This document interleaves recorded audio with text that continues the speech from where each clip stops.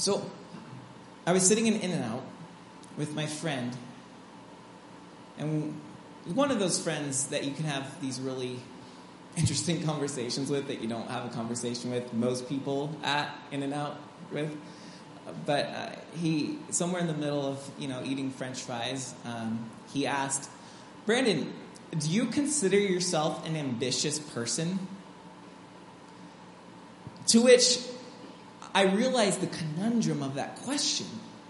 On one hand, if I say no, it means I'm lazy and I'm a good-for-nothing person who sits around waiting for life to give me handouts. But on the other hand, if I say yes, I sound egotistical and like I am the next Napoleon Bonaparte wanting to take over everyone and everything in my path. And I found the question interesting because I began to think and wrestle with the idea of ambition.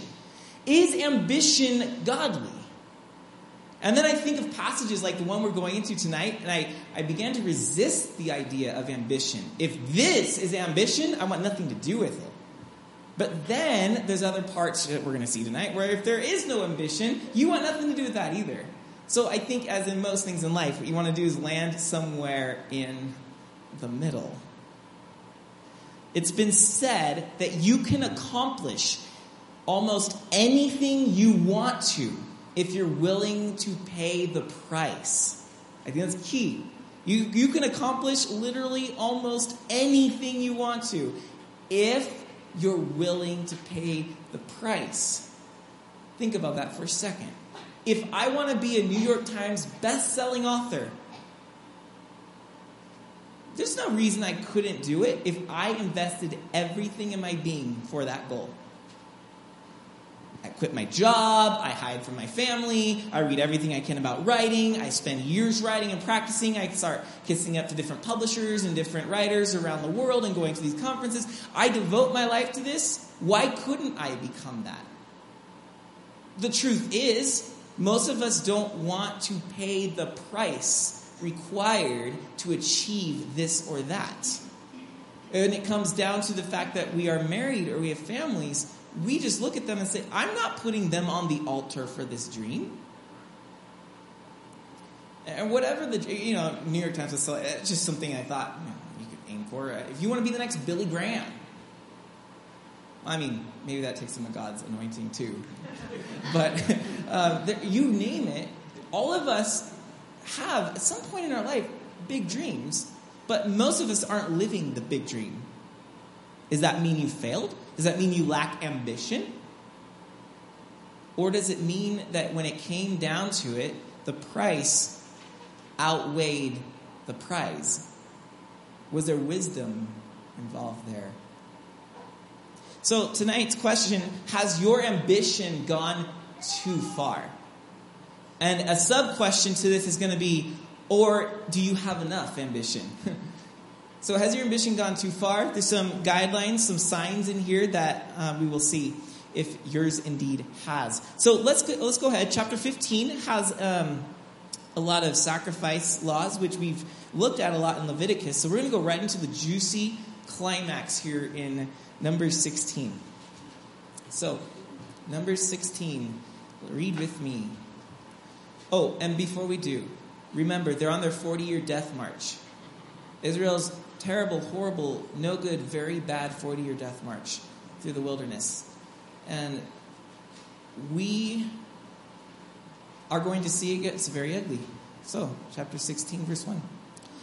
Now Korah, the son of Izhar, son of Kohath, son of Levi, Korah, he's a Levite. That means he works around the tabernacle. And he has a couple minions. Dathan and Abiram, the sons of Eliab, and On, the son of Peleth, sons of Reuben, took men. And they rose up before Moses with a number of the people of Israel, 250 chiefs of the congregation chosen from the assembly, well-known men. So Korah, with his minions, grabs 250 influential people of good reputation, people that are chiefs of other people. So this is 250 representatives of many more people. We have a full-on huge representation of the people of Israel coming in the form of Korah and his 250 before Moses. Now it says they rose up before him. It doesn't mean that they just came up to him and said, "Hi, Moses." It means that they came up against him. They are unhappy with Moses. And Korah has gained quite a following. And so, in verse 3, they assembled themselves together against Moses and against Aaron and said to them, "You have gone too far, for all in the congregation are holy, every one of them, and the Lord is among them. Why then do you exalt yourselves above the assembly of the Lord? You, Moses and Aaron, have gone too far." Now, why are they angry? Well, was it not Moses who said, "Let's go into the promised land"? The spies go in and say, "There's giants." And they come back and say, "Let's not go in." And Moses and Caleb and Joshua are like, "No, we need to go. God said go." And the people are like, "No." So Moses said, "Fine. God said we're now going to march in the wilderness for 40 years until this generation dies off and the next generation will take it." So things have gotten really bad. We don't know how much time has passed. Has it been just days, months, weeks? But it's probably recent enough to the event of Israel not going to the promised land that Korah begins to grumble. "Well, if I was Moses, if I was the leader, I would find a way to get us into the land. We wouldn't be doing this 40-year death march." And people start listening. He's got a podcast. He's on the radio. He's got a newspaper publication. He's written a book. It's not easy to grumble against leadership and take it down in that sense. Korah's doing the cowardly thing. He's getting followers and listening to him gripe. And now finally the time's come. "Korah, you got to do something." So he stands up against Moses and says, "You, Moses, have gone too far. What, do you think you're the only one that can bring God to us? We can do it too. The whole congregation's holy." When Moses heard it, he fell on his face. And he said to Korah and all his company, "In the morning the Lord will show who he is, or who is his, and who is holy, and will bring him near to him. The one whom he chooses he will bring near to him. Do this, take censers, Korah, and all his company. Put fire in them and put incense on them before the Lord tomorrow. And the man whom the Lord chooses shall be the Holy One." I love this. Look what Moses says. "You have gone too far, sons of Levi." Just puts that right back in their face. And Moses said to Korah, "Hear now, you sons of Levi. Is it too small a thing for you that the Lord God of Israel has separated you from the congregation of Israel to bring you near to himself, to do service in the tabernacle of the Lord, and to stand before the congregation to minister to them? And that he has brought you near him, and all your brothers, the sons of Levi, with you? And would you seek the priesthood also? Therefore, it is against the Lord that you and all your company have gathered together. What is Aaron that you grumble against him?" Wow. So Moses just says, look, you guys are rebelling against God now. This is nothing with me and Aaron. And he puts up a challenge. Tomorrow, let's all show up before God in the tabernacle, right at the entrance of the tent. We'll bring our censers, in which would be coals, and you would put incense on them, and it would bring a little incense smoke. Something you would do right in front of the veil of the tabernacle, in front of the Holy of Holies. And so they're to gather in the outer courts, 250 of them, and Aaron. And they're going to swing their censers and see who God chooses. Pretty simple task. One other note that's very interesting is I love verse 4. I love Moses' response to this rebellion. Moses heard it and fell on his face. He didn't go on Facebook and tell everyone what a bozo Korah is. and expose the dirt of the 250 followers with links to other articles, to these sources. He didn't tweet a bunch of rash comments about how dumb they are, about how they're a threat to our national security. There are those real things. I'm not trying to actually point the finger at real things right now. But Moses didn't attack. He fell down. It's almost as if this is a man who never really wanted to lead the people of Israel. And realized that, look, if God doesn't want me to lead these people anymore, so be it. I'm here because he put me here. And I will leave if he's done with me. I didn't fight to gain this position, so I will not fight to maintain this position. Yet, the leadership we see modeled in modernity is people fighting to gain leadership, so they have to fight to maintain it. They have to attack their attackers. Moses did not take the approach. Full believer that God put him there. I said I was going to do the leadership thing. Well, there's some of it. Okay. So verse 12. So the test is on. And Moses sent to call Dathan and Abiram, the sons of Eliab. And they said, we will not come up. Now, look at verse 13. Now they're playing the game Moses is playing. Remember how they said, you've gone too far, Moses? And then Moses said, you've gone too far. And then he said in verse 9, is it too small of a thing for you that you already work in the tabernacle? And now in verse 13, they're going to copy him. Is it too small a thing that you have brought us up out of the land flowing with milk and honey? Wait. Let's read that again. They come up to Moses. We will not come up. Is it too small a thing that you have brought us up out of a land that flows with milk and honey? What? Hold on. What Bible are they reading? Moses brought them out of Egypt, a land of slavery, to go to a land flowing with milk and honey. And they're like, is it too small a thing that you brought us up out of a land flowing with milk and honey? They got this whole thing backwards, as if Moses wants to lead them back to Egypt. Oh, the whole thing was just a joke. Let's go back, guys. It was a really good trip. No, they are the ones who rebelled against God's command to go in because there's giants. Oh no, they didn't want to do it. It was them. But this is what happens in the failure, is they want somebody to blame in their anger and their wrath. And it's always easy and cheapest to point the finger at the people on top. And so here they get a huge following. Follow the crowd, you always succeed. And they're pointing the finger at Moses. So Moses, I really respect his response in all of this. He could so easily play the same game. But Moses continues to just let them air their foolishness.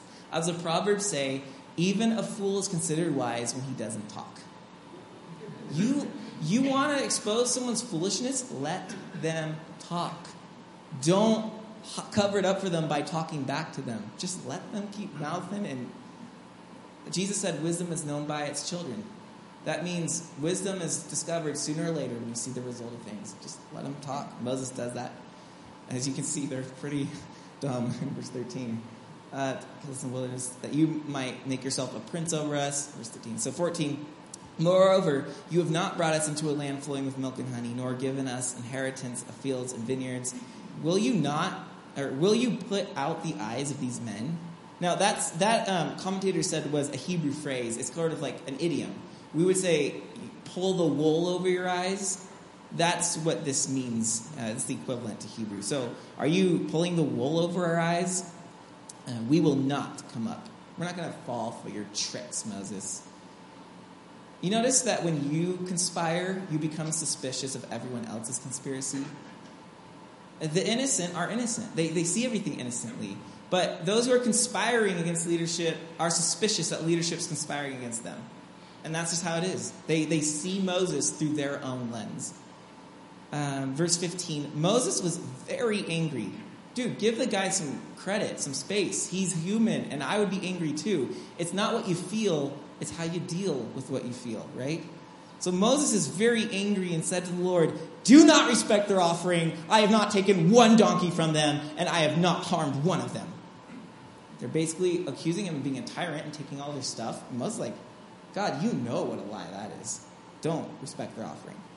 So verse 16, Moses said to Korah, Be present, you and all your company, before the Lord. You and they and Aaron tomorrow, and let every one of you take a censer and put incense on it, and every one of you bring before the Lord his censer, 250 censers for the 250 rebels. You also and Aaron each his censer. So every man took his censer and put fire in them and laid incense on them and stood at the entrance of the tent of meeting with Moses and Aaron. Judgment day, we're going to find out who's right. 19. Then Korah assembled all the congregation against them at the entrance of the tent of meeting. Who's running the show? Korah brought everyone to watch the showdown. Hey, everyone, watch me take Moses down. He assembles the congregation. And the glory of the Lord appeared to all the congregation. Verse 20. And the Lord spoke to Moses and to Aaron, saying, separate yourselves from among this congregation, that I may consume them in a moment. And they fell on their faces again and said, O God, the God of spirits of all flesh, shall one man sin, and you will be angry with all the congregation? And the Lord spoke to Moses, saying, say to the congregation, get away from the dwelling of Korah, Dathan, and Abiram. So Moses rose and went to Dathan and Abiram, and the elders of Israel followed him. And he spoke to the congregation, saying, depart, please, from the tents of these wicked men, and touch nothing of theirs, lest you be swept away with all their sins. So they got away from the dwellings of Korah, Dathan, and Abiram. And Dathan and Abiram came out and stood at the door of their tents, together with their wives, their sons, and their little ones. Come out, like, what's the commotion? Why is everyone leaving us? 28, Moses said, hereby you shall know that the Lord has sent me to do all these works, and that it has been not of my own accord. In other words, Moses is saying, I didn't set myself up. God set me up. So watch the proof of this. 29. If these men die as all men die, or if they are visited by the fate of all mankind, in other words, natural death, then the Lord has not sent me. But if the Lord creates something new, say, how about the ground opens its mouth and swallows them up with all that belongs to them, and they go down alive into Sheol, then you shall know that these men have despised the Lord. I would have loved to say they despised me. Moses is keeping things in perspective. 31. And as soon as he had finished speaking all these words, the ground under them split apart. And the earth opened its mouth and swallowed them up with their households and all the people who belonged to Korah and all their goods. So they and all that belonged to them went down alive into Sheol, and the earth closed over them. Now they're here, now they're not. And they perished from the midst of the assembly. All of Israel who were around them fled at their cry, for they said, lest the earth swallow us up. And the fire, and now at the climax, fire came out from the Lord and consumed the 250 men offering the incense. Can you just see them with their incense before the tent waiting for God to vindicate them? And then they see the earth opening up behind them and, oh, there goes our leader and all of his family and all his possessions. And then they turn back to the tabernacle like, we're holy, right? Oh, no. You can just see how that ended for them. Then the Lord spoke to Moses, saying, I'm in 37, by the way. Tell Eleazar, the son of Aaron, the priest, to take up the censers out of the blaze and scatter the fire far and wide, for they have become holy. So the censers that they left behind, those are going to be used. What it's going to keep on saying is that they're going to hammer them out and make a covering for the altar. So even the rubble from these rebels is going to be used for good. Verse 41, you would think, wouldn't you, that this settled the score. But on the next day, all the congregation of the people of Israel grumbled against Moses, against Aaron, saying, you have killed the people of the Lord.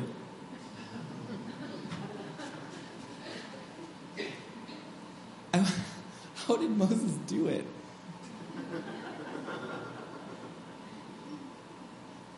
And when the congregation had assembled against Moses and against Aaron, they turned toward the tent of meeting, and behold, the cloud covered it, and the glory of the Lord appeared, And Moses and Aaron came to the front of the tent of meeting, and the Lord spoke to Moses, saying, this is the second time, get away from the midst of this congregation, that I may consume them in a moment.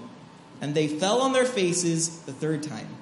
And Moses said to Aaron, take your censer, put fire on it from off the altar, and lay incense on it, and carry it quickly to the congregation, and make atonement for them, for wrath has gone out from the Lord, the plague has begun. So Aaron took... If there's ever a time you even with your enemies, let them die. But here they're taking the effort to save them. In 47, Aaron took it as Moses said and ran into the midst of the assembly. And behold, the plague had already begun among the people. And he put on the incense and made atonement for the people. And he stood between the dead and the living, and the plague was stopped. He stood, that's such a great phrase. He stood between the dead and the living, and the plague was stopped. That's you, friends. That's what the church is. We stand between the dead and the living. And it is not our calling to just let the dying die. It's to bring the death to life. 49. Now those who died in the plague were 14,700, besides those who died in the affair of Korah. And Aaron returned to Moses at the entrance of the tent of meeting when the plague was stopped. Wow. Even under the best leaders in history, Moses, there are problems.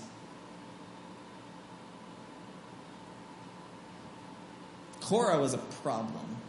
And even after you think that was dealt with definitively, if the ground opens up and swallows him, you know it's God. Oh, look, it happened. It should settle the score. It didn't. They're still grumbling against Moses. Even the best of leaders have problems. One thing to learn from that, humankind just does not like being led by people that are not themselves. And now, as if there was still question, in chapter 17... we're going to confirm that Aaron is the chosen one for the priesthood. So there's a little nuance we need to make clear here. Levites and priests. So priests are Levites. The Levites are a tribe of Israel. The Levites were in charge of the tabernacle itself, like moving it, carrying it, guarding it, just taking care of the structure. Within the Levites, there is Aaron and his sons, and those are priests. And the priests are the ones who were actually doing the worship and handling the sacred rituals with God. So there was a bit of a hierarchy there. So the Levites were involved, but they weren't quite on the inner circle as priests. That's why Korah, a Levite, he's trying to get one step further up the ladder. And he's trying to accuse Aaron as being irrelevant as a priesthood, and that now Korah and his sons and his 250 supporters are going to be the new priests. So what chapter 17 is going to do is say, no, I want Aaron to be the priest. So yeah, Moses is the leader. We confirm that. Now Aaron is his priest. Chapter 17. The Lord spoke to Moses, saying, speak to the people of Israel and get from them staffs, one for each father's house. From all their chiefs, according to their father's houses, 12 staffs. So each tribe is bringing a staff, the chief of the tribe.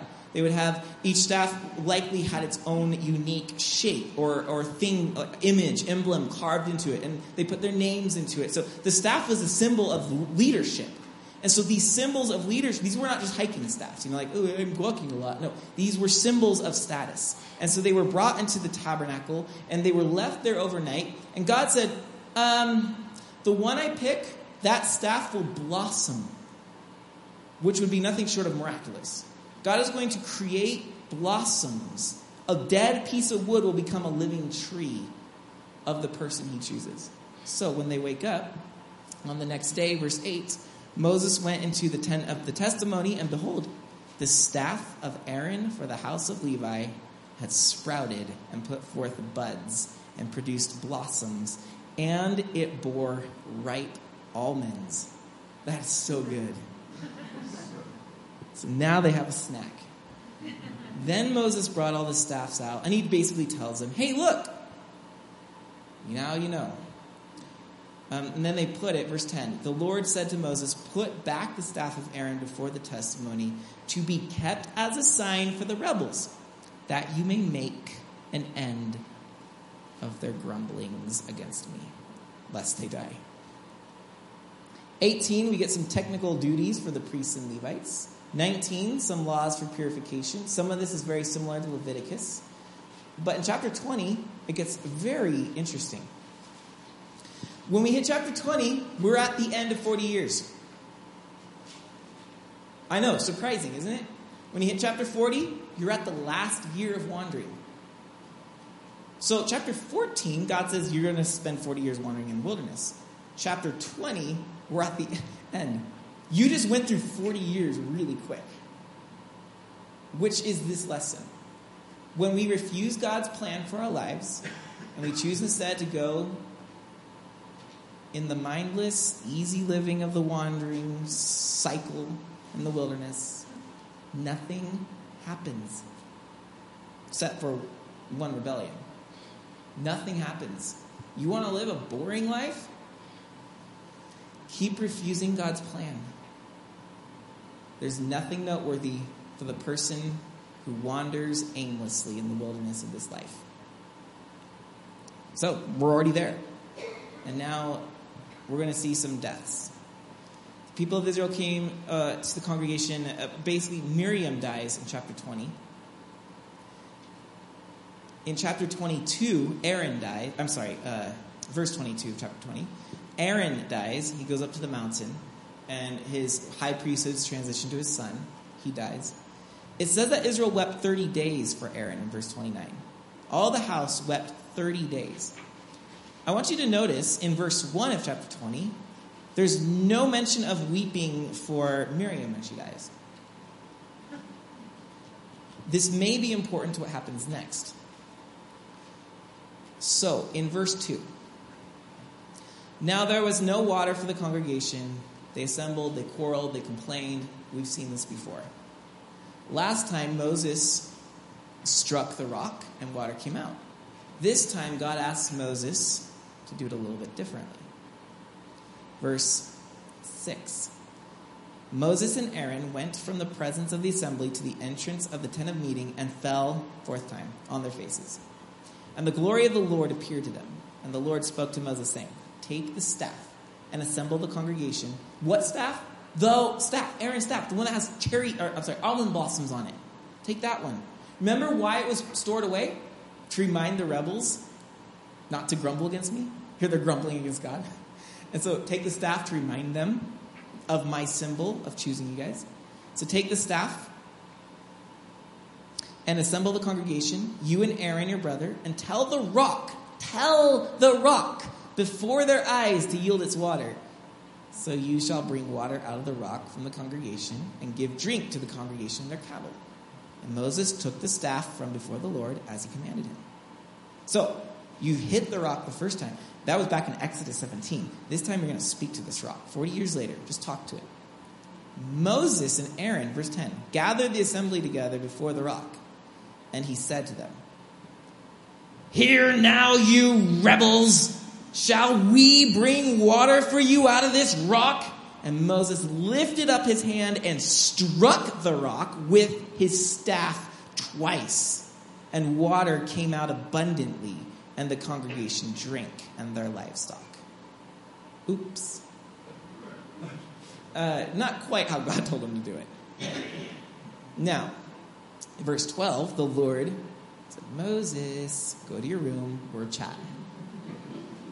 Because you did not believe in me to uphold me as holy in the eyes of the people of Israel, therefore you shall not bring this assembly into the land that I gave them. Ouch. And it's just like that. We're done. Moses, you're not going in the promised land. This is at the end of 40 years.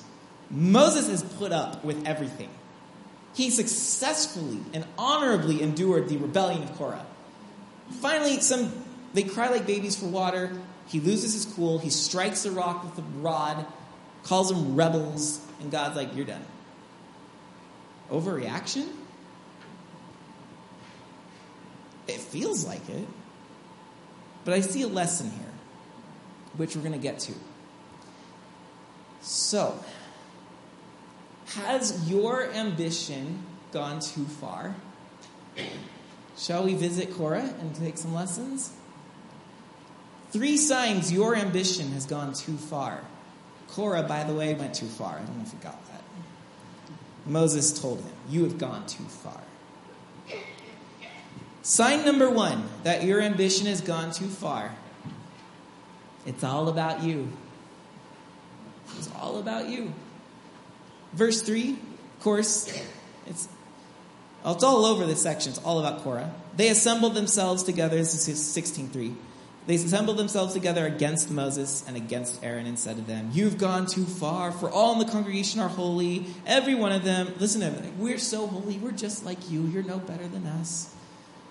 Why then do you exalt yourselves above the assembly of the Lord? Well, behind all that is jealousy and rivalry.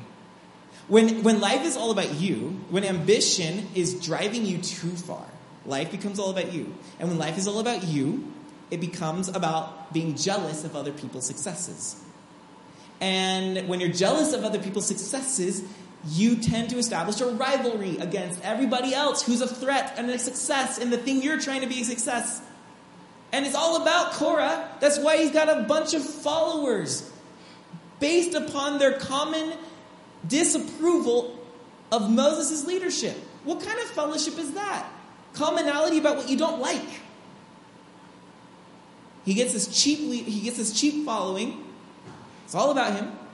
I feel good about myself now. I'm not going to the promised land, but at least I got followers.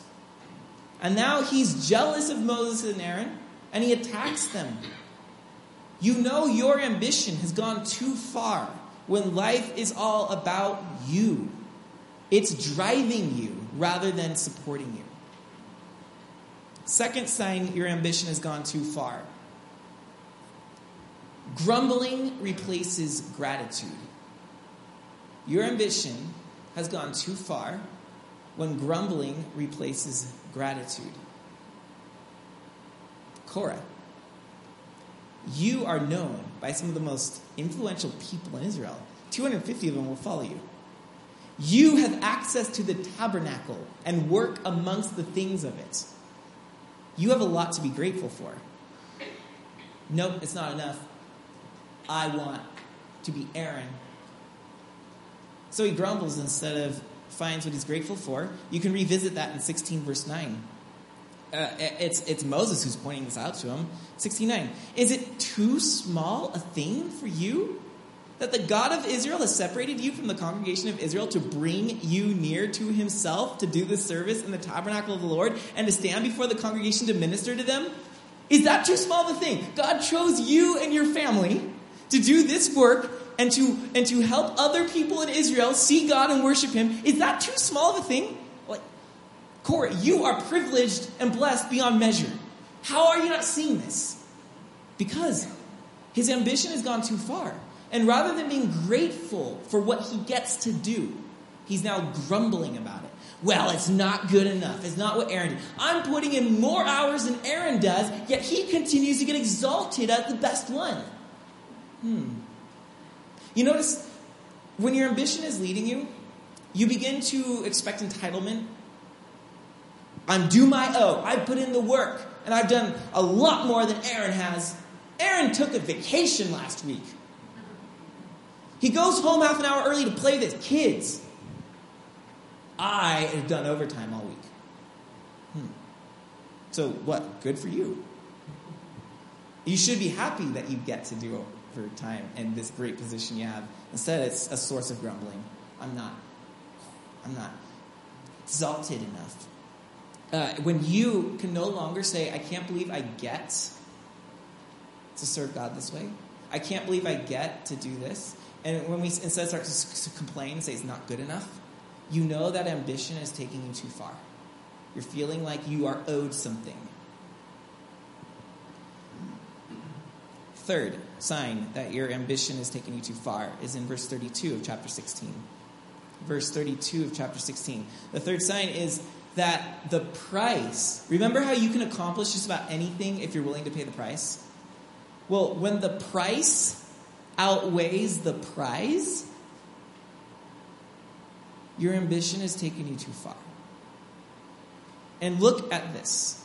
The price Korah pays, I would suggest, is way too costly for what he wants. What did I say? Verse 32. And the earth opened its mouth and swallowed them up with their households and all the people who belonged to Korah and all their goods. What did it cost Korah to pursue one more step up the ladder of the priesthood? It cost him his family. It cost him his possessions. This is a very tall tale sign that your ambition is taking you too far when the price it's demanding for you to reach the prize is far too heavy. When that price outweighs the prize, far too heavy. And it was not worth his family so that he could be a little bit further inside the tabernacle. Those are 3 signs. Now, Korah's ambition took him too far, and he got burned. Like him and his followers, they definitely got burned. They got consumed by their ambition. Literally, fire from the Lord consumes them. Perhaps you have felt this. Perhaps at some point in your life, you have gone too far. And you have felt the burn from that. It's really easy. Or you've watched it. You've watched other people go too far and you say, that just proves I should do nothing. It's really important that we realize that just as too much ambition is dangerous, too little ambition is also dangerous. I want to suggest that that's what happens to Moses in chapter 20. When he strikes the rock with the rod, he loses his edge. He blows a gasket. He gets angry. Miriam dies just before this. We've seen that Korah rebels. Even when God shows that Moses is the proper leader, the congregation wants to rebel until they see the cloud come in. On second thought. Look, Moses has been going through a lot for 40 years. A lot of disappointment. A lot of frustration. Now his sister Miriam dies, and we don't have a single record of grieving for her loss. Things are mounting. They're building up. Moses is coming to the end of a very, very challenging journey. Has he thrown in the towel? Has he decided, I'm getting too old for this? I'm tired of these people. Seriously? We've already gone through the quarreling for water at the rock thing. That was people read your Bible, that was Exodus 17.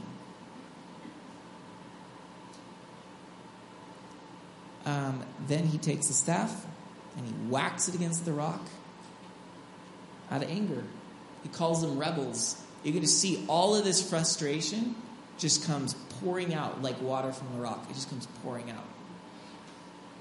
The reason I'm suggesting that he is on the other end of ambition, he's losing his ambition later on, is because one of the things that ambition is good for is it takes this frustration and this anger we all possess about life, and it channels it into positivity. Now, I'm not an angry person. I'm a very docile person. No, you are. If you are not angry at where the world is going, you're in denial. Every human has anger over something.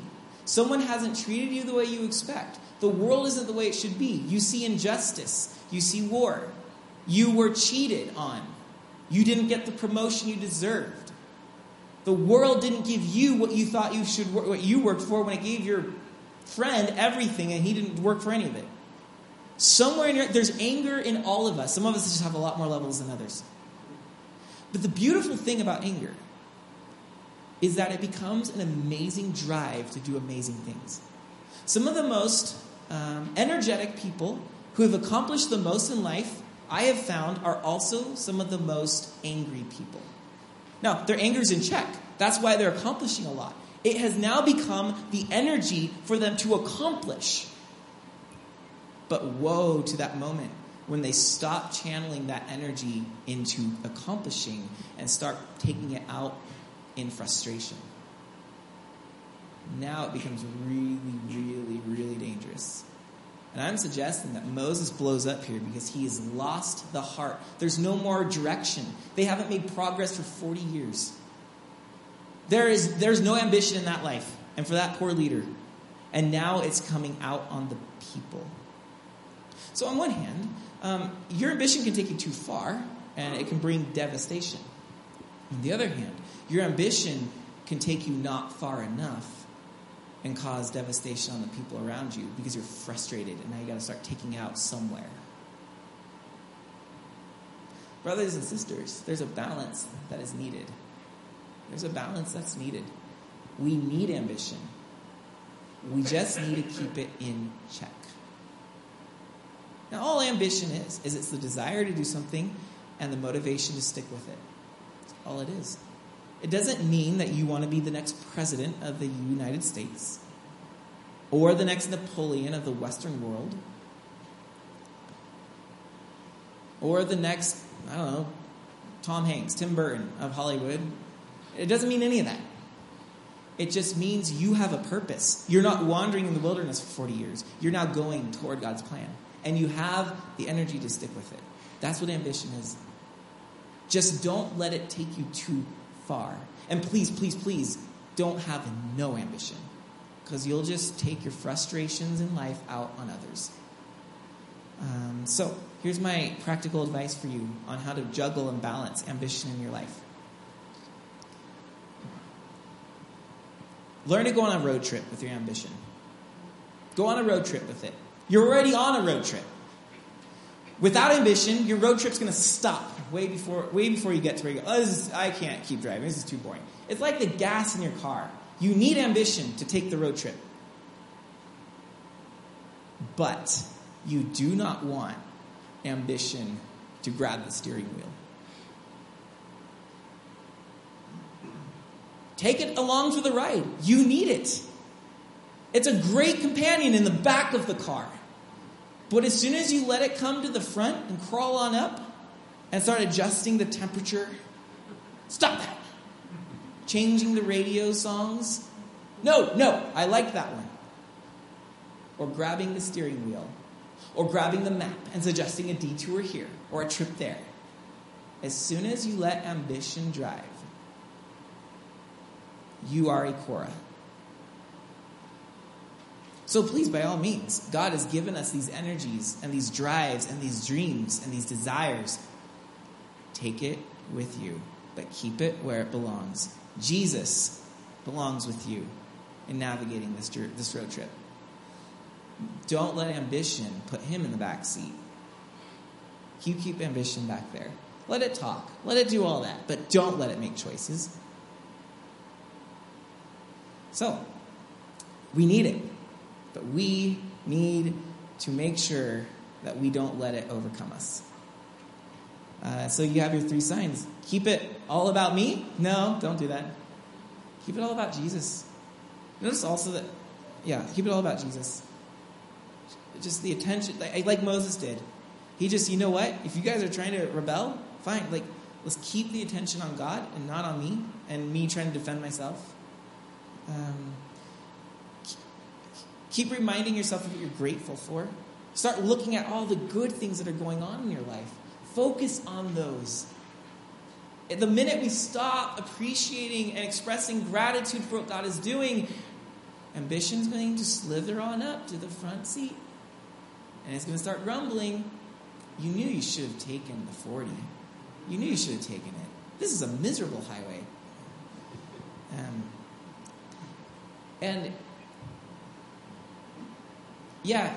Everything we're going for costs us something. But know your boundaries and limits. What are you willing to sacrifice? Even if we're serving God, is it worth sacrificing the people around you that you've been given responsibility to raise or love or nurture or take care of. We need to ask hard questions sometimes. What is the limit here? What are my priorities? Don't let ambition settle that, because it's all about you when ambition is leading. Let Jesus lead us there, and then we'll know what price it's worth paying. So go on a road trip with your ambition, but don't let it drive, and we'll be okay. We'll be okay. So we need it. We need more Moseses. We need more people who are willing to go and do something for Jesus. But we also don't want these people to get big heads and then to start to ruin the people around them and try to be God themselves. We don't need more Korahs. We don't need more of those. So let's pray.